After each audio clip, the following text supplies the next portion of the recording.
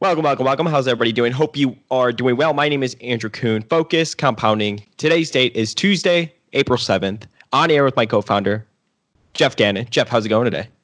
Going very well, Andrew. How's it going with you?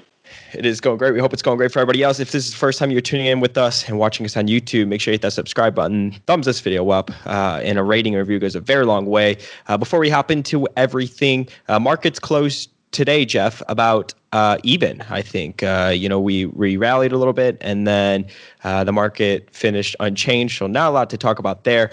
Before we jump into our topic of the day, this is the Focus Compounding Daily. I know I said today is Monday, April 7th, but I meant to say Tuesday.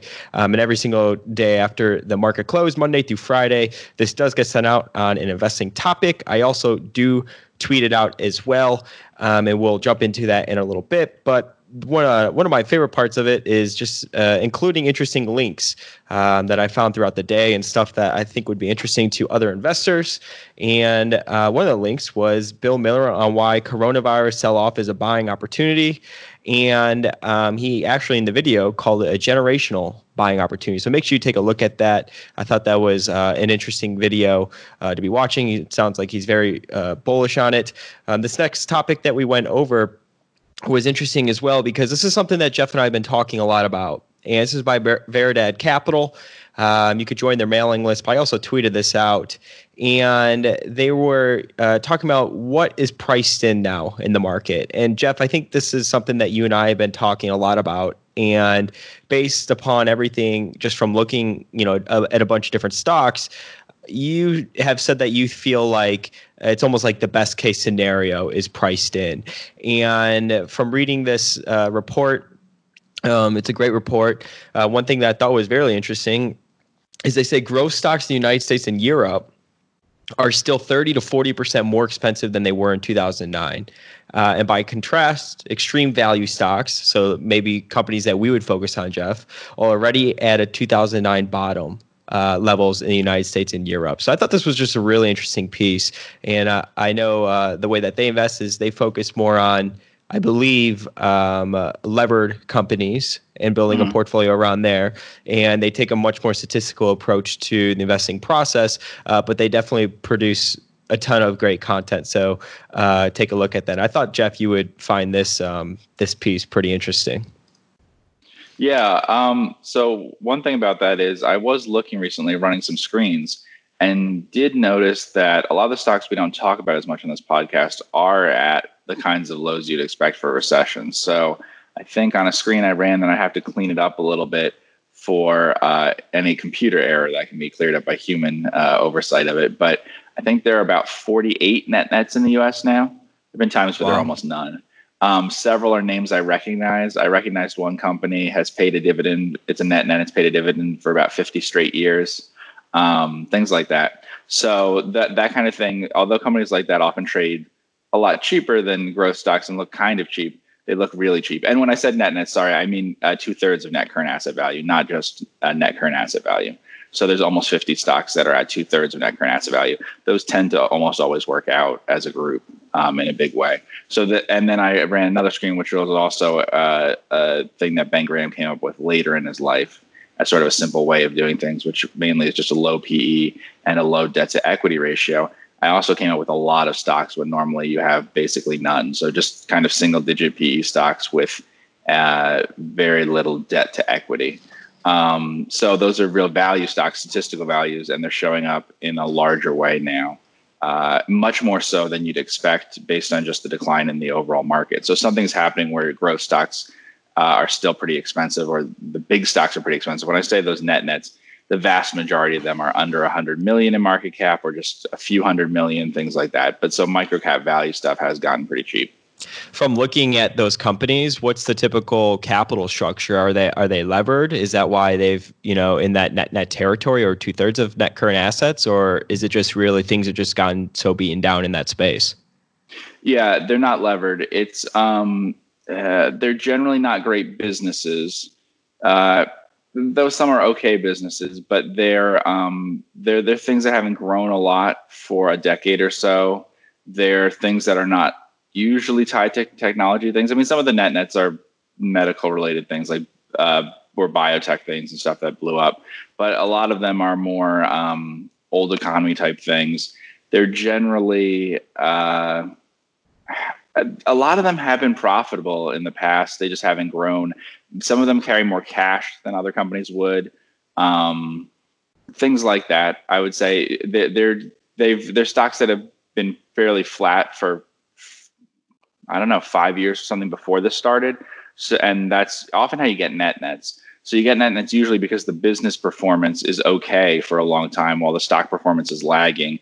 And then some big drop or something happens, or the reverse. There's a big drop, and then afterwards the stock recovers. The business recovers, but not the stock. That happened like in the 30s into the 40s and stuff. So that's what I'm seeing. Where generally the stocks really underperform the market for 5, 6, 7 years. They're real value stocks. They don't have any of the quality or growth aspects that people were looking for, and then they also decline by as much as the big growth stocks did. So because of that, if you started out at 10 times your average past earnings or something, and then you drop 30%, now you're really cheap. And same thing, some of these things were not that high above net current asset value, and now they're at 2/3. So there's a lot of them. I mean, the one that isn't on the list, but we've mentioned before, is Tandy Leather, which is a good example of the kind of stock that shows up on it. Tandy Leather is not on the list because it hasn't filed a updated SEC filing, that balance sheet that would show that it should be on the list. But if you use their balance sheet as of a year or so ago that they did file, they would be a net, or they'd be close to 2/3 of net current asset value now. So that's a good example for you. That's a stock that went nowhere for a long time for reasons specific to the company.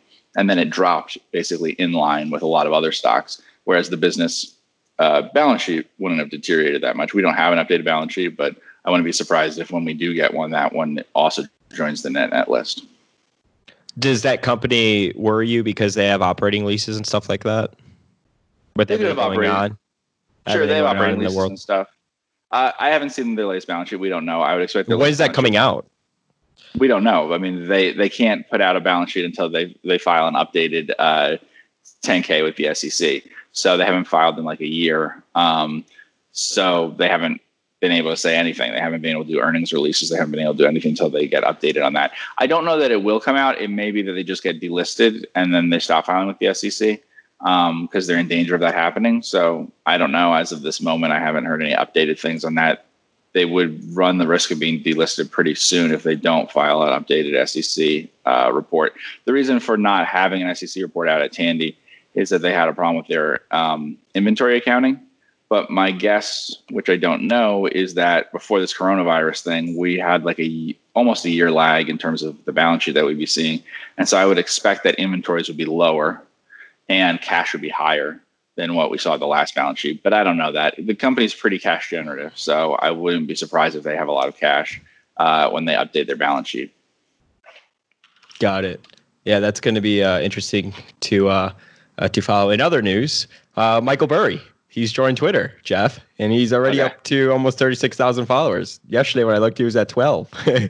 So he's on Twitter and he's active on Twitter now. So for anybody that does not follow him yet, make sure you give him a follow. This is, in his words, real personal account of the real weird one from the book and the movie, etc. Jeff, you sent me this letter last night, this morning. Billionaire. How do you pronounce this guy's last name? Is it Fertitta? Sure. Billionaire Fertitta offers record 15% loan rate to save empire. So obviously, a lot of his businesses are tied to restaurants, casinos, and entertainment and stuff like that. He owns the Houston Rockets. And you know what's just so crazy to me, Jeff, is I didn't read his book. He just came out with a book within the past year, I know. But I've listened to him speak on podcasts before, and recently, and I know that he ran a public company, and then he took the company private.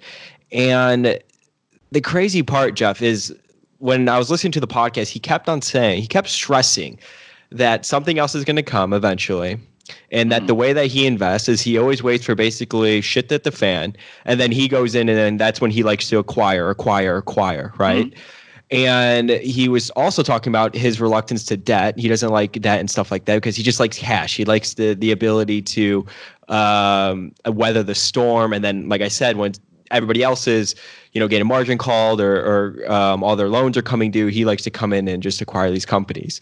And this just shows to me, and obviously I don't know what his financial situation was with the business. Maybe he had debt, maybe he didn't. I don't know.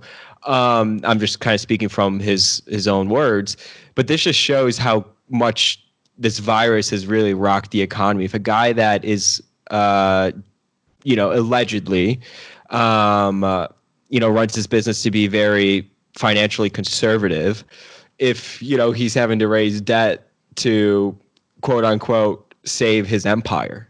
So it's just crazy. It's just a crazy time we're in. And I thought that was a pretty interesting article. Did you have any thoughts on it? Yeah. So I was also going to say the same thing was true for Carnival. So Carnival is a really good example because of what you were saying. That was their strategy historically. So they always had better credit than others in the industry. They were formed a lot of times by buying out other companies in the industry when they got themselves into trouble, like the restaurant industry, maybe even more so. The cruise industry had successful concepts, successful cruise lines that had financial trouble because they would grow as fast as possible. They'd buy these ships, they'd put on a lot of debt.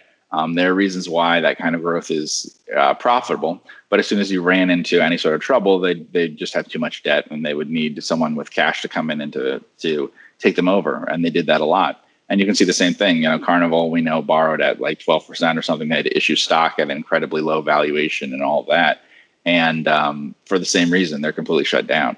So those kinds of businesses, like the ones that he owns, this would happen to any restaurant thing, although more of the chains more of the concepts that Landry's owns are tied to specific venues and stuff a little bit more. They do own some things that are that you'd recognize as just around here as chains, but a lot of them are tied to more like destination locations and things like that, which will be more hurt for a longer period of time too. So that would be difficult, casinos, Las Vegas, things associated with theme parks and other high venue areas and stuff, high traffic venues, will be more affected longer than just if we were talking about, things that are, Olive Garden or something. So because people ask about that, and that stuff also gets hurt in a recession too. But obviously the problem here is just right now getting through it. So yeah, it's happened to lots of companies, and it has nothing to do with how they were run before. No company can survive this sort of thing usually.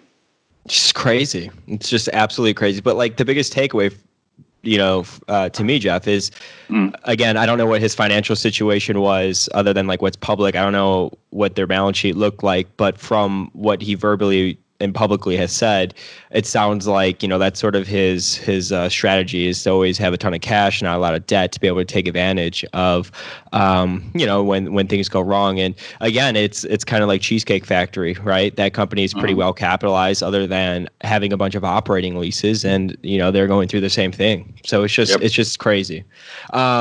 Jamie Dimon came out with his letter to shareholders, and for some reason on the website I couldn't highlight, which was kind of annoying. Okay. So I copied it into a Word file, and I thought it was a great letter, and we can go through it and discuss it, and then just talk a little bit about banks, Jeff, especially with everything going on. And this letter was very well written. I'm a big Jamie Dimon fan. So is Jeff. And, he talked about his employees, about the culture. We don't need to go into all of that. I would definitely recommend everybody listening to read it. But I'm really just more curious to talk about stuff that he, thinks about the current state of the economy, this pandemic, and how that relates to JP Morgan.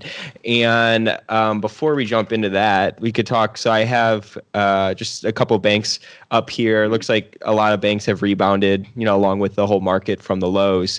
And I'm assuming, let's see, JP Morgan's trading around eight times earnings, and I have Wells Fargo, Citigroup. They're all kind of in that same area.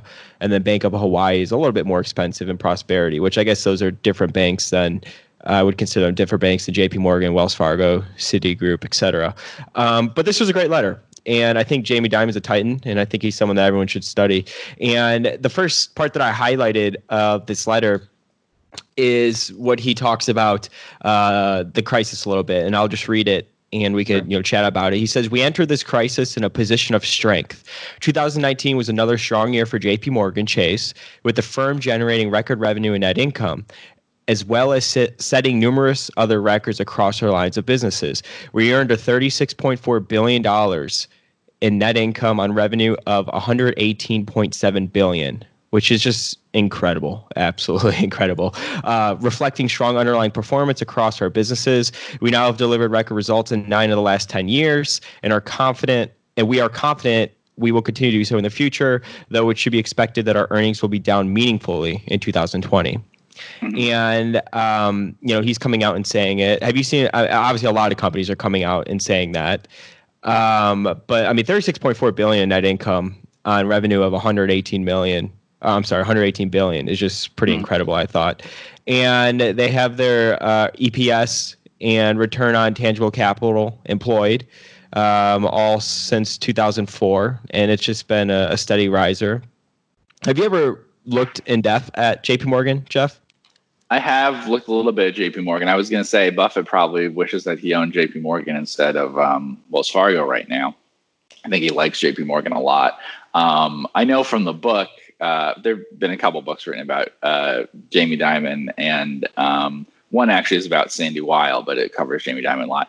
But the other one is what was the one that was Last Man Standing or something like that? Last Man Standing. Yeah, that's the more. That's the one from the last financial crisis. Yeah, so if you just want to learn about Jamie Dimon specifically, that's the good one to read. There is one that's more about his time at Citigroup and stuff.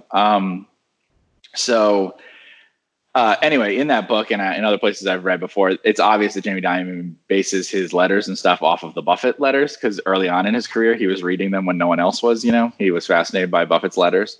So I think that, Buffett would wish that he owned more of a bank that was run by Dimon than what he has with Wells Fargo. But I have looked at He says everything that you would want your CEO to say, right? While we don't run the company worrying about the stock price in the short term, in the long run, our stock price is a measure of the progress we have made over the years. This progress is a function of continual investments in good and bad times to build our capabilities, our people, systems, and products. What were you going to say? Yeah, so if you go back to that chart, if we see, I think the second one, the tangible book value and average stock price per share. So the tangible book value as of the annual report was $61, right? And the only time that the two really were in line was back about 7 years ago or so, 7 or 8 years ago, at around $40. Other than that, you had to pay a bit of a premium, which is fine if the company earns a nice return over the tangible equity. But the problem has been, like, in really recent years, if you look, there has been a pretty big gap. So you could have bought it around the crisis time and things like that at pretty close to tangible book value. But if we look, the return on tangible equity, while good, it's very good for a bank, is not so high that you want to pay any price to book for this. This is a really big company. So what's the price that we have on it right now? The stock? Yeah. It is currently trading $90.46. 90. So that's 1.5 times what their tangible book value was before, I guess, something like that. Whereas they, at their low, they might have been 1.25 times or something. That's okay. I think 1.5 times tangible book is fine for this. If you look at what their return on equity has been normally, return on tangible equity has been normally, I think that's the chart right above that. The slightly higher chart is got, let's see. So the percentages that they have there are the return on tangible equity is the last one that you see. So on the legend there, you can see that the third one is that. So you can see the percentages there. Yeah. So if your percentages are in the 10 to 15% range, then obviously it's perfectly fine to pay up to 1.5 times tangible book. So that's where we are now. So it's possible, it's good, but like you said, they'll be down meaningfully right now. So I think it's an attractive enough price long term right now to own the stock, but it's not the bargain of the century at the moment. It was a bit better bargain, at the lows, and we'll see, but you're paying 1.5 times tangible book for something that's definitely going to earn a lot less than 15% return on tangible equity for a little while. Sure. Yeah. I mean, and even he says that, that earnings are going to be meaningfully lower. Let's see. So we don't run the company. We already went over that. Let's see, there's some other stuff. They went, here we go, dealing with an extraordinary crisis. And he says a corporation, essentially any institution, is a living, breathing organism made up of people, technology, institutional knowledge, and relationships, and is generally organized around mission and purpose. Entering into a crisis is not the time to figure out what you want to be. You must already be a well-functioning organization prepared for rapidly mobilize I'm sorry, to rapidly mobilize your resources, take your losses, and survive another day for the good of all your stakeholders. And then, he was talking about his principles. And even in that book, Jeff, that we both read, Last Man Standing, he always talks about, having a fortress balance sheet and how he's always sort of had that mindset. And he goes into his principles here again. And he, says the need for extremely talented and motivated employees, a fortress balance sheet that allows us to invest in good times and in bad times, clear comprehension and accurate financial risk and operating reporting to let us make quick and accurate decisions, a devotion to our customers and communities, and continuous investing in technology to better serve both our employees and our customers. I mean, are they the most well-capitalized bank? I mean, I guess comparing to Wells Fargo? They are well capitalized. I haven't looked specifically at Wells Fargo recently. Wells Fargo has an interesting thing because they have a cap on their assets because of their basically their account scandal and stuff like that, which causes some weird things. So they won't be able to expand their credit unless they're allowed to relieve that cap. So just in terms of credit lines and stuff, the credit lines, based on what JP Morgan was saying, if you apply those same ideas to Wells Fargo, Wells Fargo would go over the cap. So Wells Fargo has to be telling people they can't do certain things unless the Fed lets them out of that. But yeah, JP Morgan, for a very big bank, is extremely well capitalized. It's very liquid too.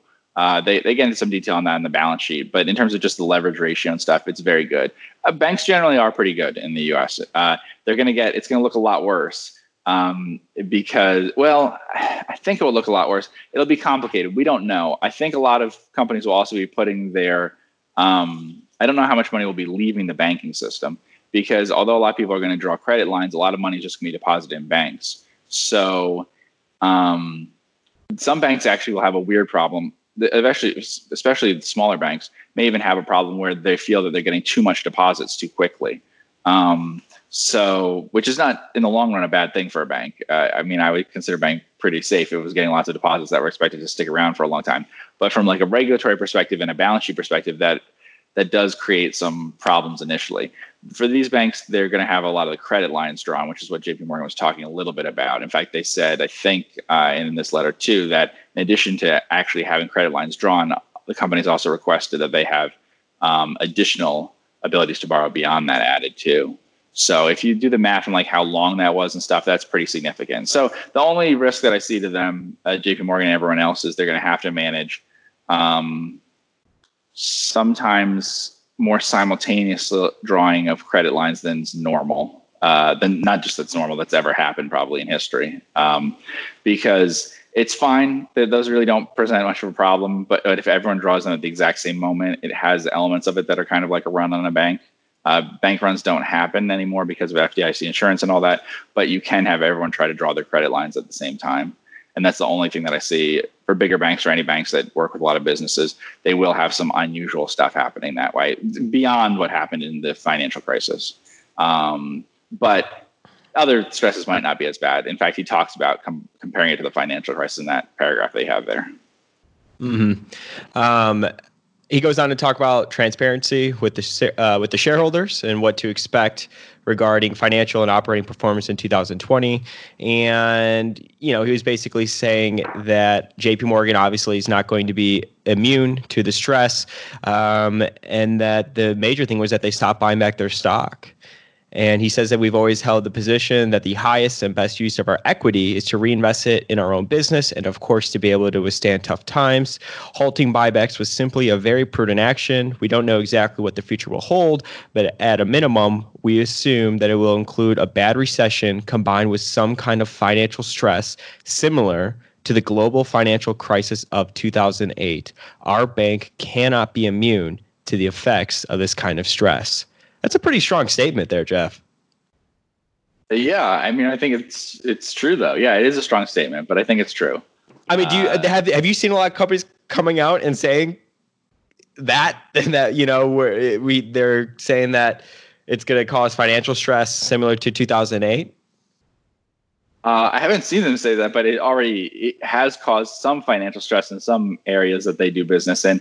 For instance, without changes to government regulations on some stuff and things like that, I think there would have been problems in the treasury market continuing to happen, which is obviously financial stress for these companies. They do business in that. JP Morgan also talks about how it is the banker for a lot of other banks. Obviously, it can't be immune to stresses on those banks who aren't always in better positions, like I said, smaller banks to deal with the volumes that they're going to see. There will also be stress, just what would they want to call it, operational stress or something on these banks. The amount of loan applications for some of the programs they're going to do that they're going to have to process is way beyond anything they've ever done. I mean, we're talking like 10 times or more what normal volumes would be for some things. And they're going to have, and they're also going to have some things related to eventually losses in certain industries. And we'll see how they structure that and everything. But these are all very diversified. So that means that they're lending to all sorts of stuff that will run into weird problems. The things that we talked about, like restaurants and things like that, sure. But also things like all sorts of strange things. There'll even be problems in like healthcare things and stuff, because healthcare for a brief time, will be used heavily for coronavirus stuff, which means all sorts of other healthcare stuff won't be going on, and it'll cause problems for them. So it'll just be lots of things they can restructure and work on. And there's already been changes to regulations to help them use more of their capital to actually deploy it and stuff. Big banks like JP Morgan. So this will be very, very different than the 2008 financial crisis, but there will be stresses, and they may come in waves that are later in the cycle for banks. Banks were the first part of what happened last time. They were the source of it, but this time the source is businesses. And so banks will be affected to the extent that businesses are, which means that they'll kind of have it happen to them second. They won't be the leading cause of it here. So it'll be very different that way. But yeah, it'll be stressful for some banks. JP Morgan like we said, has a very strong balance sheet and has plenty of liquidity, and also just has easy access to lots of things that they might need too. So they're a very good position to, all the biggest banks I can think of that you have listed there are in a good position this time versus last time, but it'll be stressful. Do you think it's a good time to invest in banks? It could potentially be a good time to invest in banks. It really depends on it depends a lot on their prices. I think, yes. I think banks are I think that small value stocks are the best place to invest right now. But if you were managing a lot of money, billions of dollars, I think that banks are the most interesting area right now. Yeah, definitely. Okay, now let's talk about then for people that are just managing their own money, right? And maybe they're not managing billions of dollars. What would you be looking for in a bank? Would it be going to, the bigger banks, for example, because they're potentially safer, I guess, than maybe community banks? How would you be thinking about that? Well, you shouldn't. Well, I would not say that. I mean, I really wouldn't. I know people think that that's true. They're generally safer than community banks, but banks are safe or not depending on how they're run and certain other things that you can analyze. So you have listed there Cullen/Frost. Okay. So we can take another bank, Texas Capital Bancshares, I think the name of it is. So if you go in, I don't know if you can get a quote on Texas Capital Bancshares, but I'll use Texas Capital Bancshares as an example. It's a Dallas-based bank. It has branches around here, of a bank that I would be more cautious of. What's it called again? Sorry. Texas Capital Bancshares is TCBI is the ticker, something like that. Let's see what the ticker is. The ticker is TCBI. Yep. All right. So can we get a quick FS on them so I can show you some things about them? All right. So anyway, a lot of people might look at that and say, here's a cheaper stock. I think it's cheaper than Frost, let's say, for instance. But I'll give some caution with a bank like this. And this is not the worst bank in the world or something. I'm not picking it because of that. I'm just giving it as an example. It's a bank around here that I could know. In fact, I mentioned a stock before, an insurer that has some connections with this just in terms of the people involved. But okay, so let's look at this. So you can see it's cheap, right? So people might be interested. Price to book is deep discount, right? PE is, what is that, 3, 4? So let's look at some of the issues here, though. So we can just look on a leverage basis. So there's lots of different ways, risk-adjusted leverage and stuff that you'd be looking at normally. Risk-adjusted capital ratios, which is more like what regulation would be based on and what you'll hear banks talk about more. But if you look there, there's a line that says earning assets to equity. So earning assets to equity, which is the third line up from the bottom, is going to show you their leverage ratio, which is basically how much they have in loans and securities. Those are the earning assets relative to the hopefully that's calculating the tangible common equity, which is giving you that ratio. And that ratio is basically going to show you how they convert asset return into equity return. So if you look, if that was say 10 times, which is a number I give a lot as sort of normal or whatever, well, 10 times will turn a return on assets of like 1% or so into like 10% or higher. So 1 to 2% return on assets leveraged at like 10 times or more gives you a nice return on equity. But if you look, there are some things about this that are a little bit concerning, which is it's a bit higher, not terrible, but a bit higher. So you've had it at times, which is like 12 and stuff like that. Those kinds of numbers would mean you invert it. So you get numbers of like only 8% of their balance sheet is equity. But then you also see that there's a big decline recently, right, in the leverage that they have.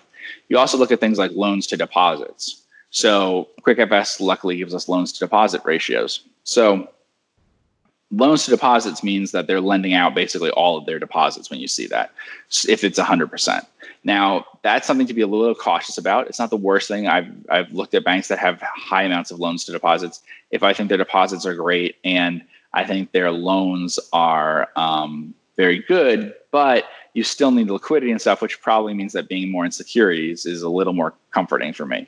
So, and then you also have your loan loss reserves to your loans. Now, this does not give us charge-offs, which would be more useful to have because loan loss reserves, not a lot, but some banks will have pretty high loan loss reserves, but actually not very high charge-offs, and vice versa. So if we put in, and then you see the growth, right? So you have the tremendous growth, which can be great, but can also be a bit of a concern. So over 10 years, they've grown deposits at 20% a year. What does that mean? Every 4 years or something, they've doubled, maybe quicker than that. So on that basis, in 10, 12 years, they've doubled several times. This bank went from having, so let's take net interest income, for instance. They, quadrupled that in 10 years. So it's a lot of growth and stuff. There could be concerns about that. You also look at the net interest margin. This company has a presentation where you can see what kinds of yields they were getting. In general, if you're getting higher yields, it could mean that you're taking some more risk and stuff like that. A lot of times people focus on the exact industries the bank is in. I'm not as concerned about that necessarily as like more what kind of risks and stuff they're taking. So let's go and then put Frost in there and says CFR and compare that to them so we can look at their ratios. And I also mentioned a website a long time ago, Deposit Health or something like that. It's called. It will calculate a Texas ratio for you. You can do the calculation yourself. So let's look at some differences here, right? Earning assets to equity. It's a bit lower, right? Okay, so if you look at the third to the bottom line, it's a bit lower. So in fact, Frost hasn't really topped about 10 times at any point there. It's been single digits, which means that effectively, for the most part, there's some little complications, but basically they've had 10% or more of their their balance sheet formed by tangible equity. So not a lot of leverage on that. Then if you look at loans to deposits, right, it's usually like 50% or less in the last 10 years. Okay, now, the only way that Frost survived the big downturn in the 80s in Texas real estate markets, Texas banking markets, whatever, which eliminated all the top banks in Texas. But the reason that they survived that is that I think early on in that crisis, they were lending out about 30% of their deposits.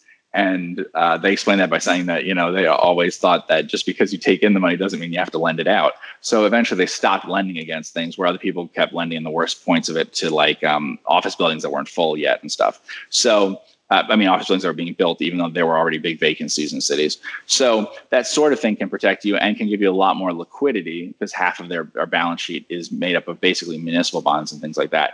You'll notice that the loan loss reserves are not necessarily a lot higher. Not necessarily a lot lower. And I wouldn't say that loan loss reserves are a great indicator. They're supposed to be, but I don't know that they're always a great indicator. You'll see a lot that despite the fact that it's supposed to be smoothing out the cycle and everything, banks may even raise their loss reserves after the point that they also already get hit by the big charge-off. So they're not usually that fast to know what's about to happen. You also can look at the growth rates. And although it's great to invest in a financial services business, insurer, or bank that's growing really fast, generally those are the riskier ones. So here you have deposit growth that's about 7% a year or something like that, right? So 7-8% a year, that means you're only going to double your deposits about every decade. So that's a much smoother way of doing things. And if you think about how much inflation there is in the economy and everything, you're not actually making that many totally new loans, totally new relationships and things all that frequently. So I'm a lot more comforted by how slowly you can evolve in terms of the risks that you're taking and stuff, as opposed to a bank that's growing so fast that they're basically doubling the either the amount of loans they're making or the size of the loans they're making every 3 or 4 years. That's hard to do, you know.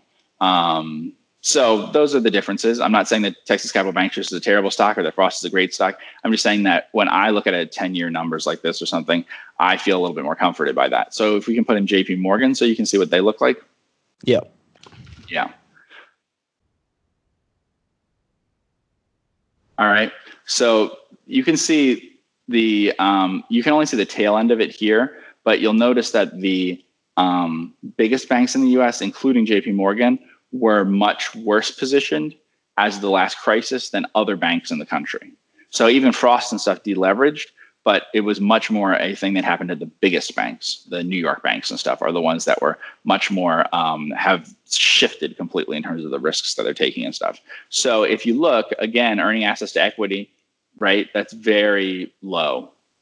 Historically, I mean, just there were times, if we could take this back to like the crisis and stuff, there were times at which some of these numbers are almost double. There's almost double the amount of leverage. Yeah. And so, but if we also look at loans to deposits, it's higher than at Frost, right? But still, JP Morgan is not lending out anywhere near all their deposits. And again, I don't want to say that every bank that lends out all of its deposits is in some sort of bad state, but it's obviously, you know, and you can get in trouble with securities too. But in general, having a mix of loans and deposits, I would say, is safer. It depends on what kind of loans you're making. You could be making loans that are, most banks don't, but you could be making loans that are very short-term liquid, tied to business things that are going to turn into cash really quickly and stuff. That's not usually the kinds of loans that banks make. So securities just give you a lot more liquidity. And then if you look at like the loan loss reserves, right, you can see that they were what I was saying. So you can see they were very high. Even JP Morgan had extremely high loan loss reserves going back a ways, and now they're a lot lower. But then also things about the growth and stuff, it's not that dramatic growth, right? The companies come back, but look, that growth means that they've less than doubled their deposits in something like 10 years, I think. So the amount of loans that they've made, it hasn't grown faster than the economy. It hasn't grown faster really than the size of the businesses that they work with and stuff. So I'm just much more comforted if he's saying the things he is. If you think you understand the culture, how much could it really change in 10 years versus trying to get a handle on something like Texas Capital Bancshares? So I would just say there are lots of ways that you can do these things. You can look at what things that regulators look at. You can look at Texas ratios. You can look at all that.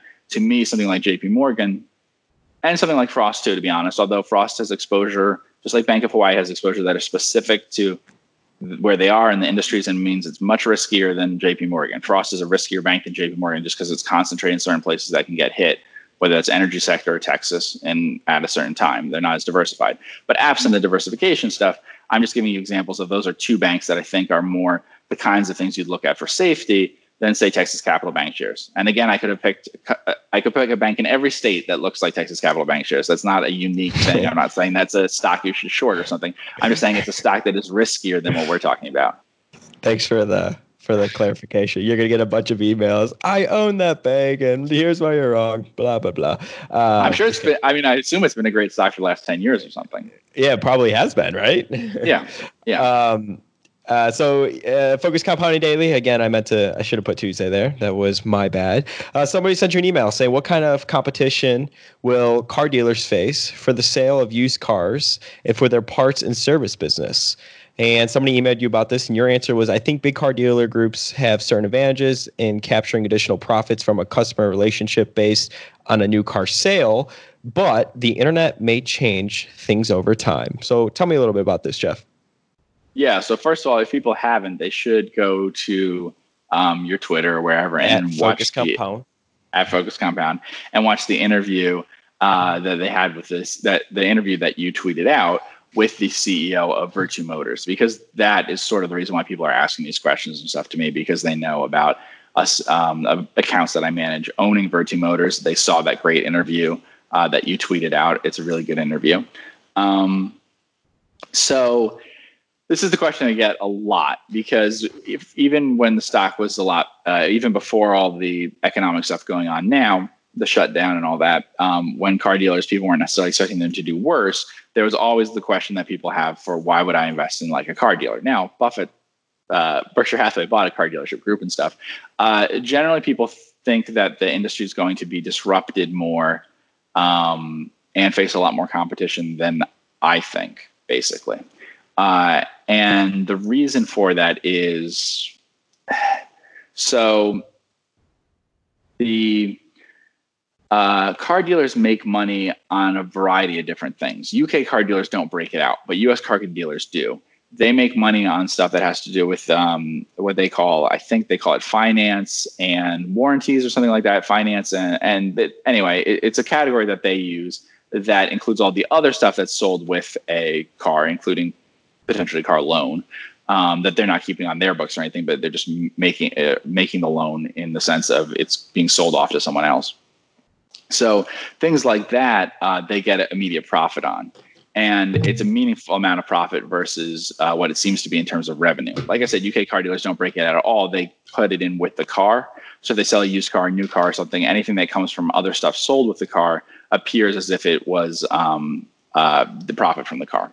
But they sell a lot of new cars, but new cars generate very little gross profit for them. And gross profit is what matters, not revenue. And then secondly, you have the used car sales. Used cars generate a lot more gross profit. And then the really big contributor for them in terms of gross profit is often service revenue. So the question is, what will they lose, these companies, over time in terms of used cars and service revenue, more so than new cars? So the internet creates competition. But the tricky thing, and this is probably why Buffett bought Van Tull, is that over a very long period of time, the number of dealerships in the US has been declining, and especially the amount of big dealer groups has been increasing, so that even if the number, like if we take a number and compare the total number of dealers to the total number of drivers, it's gotten much, much better over time. So that just means that if the internet comes in a way somehow that disrupts things for dealers, and it can be a little difficult to figure out how much that will actually happen. If the decline in sales for the overall industry of dealers isn't as great as the decline in the number of dealerships, then you get better economics per dealership that you have. So some of these things aren't necessarily that bad. Like if you're selling more things online, and so far these Virtu sells more online than some companies do, and it has more of a presence online and stuff than some other car dealers.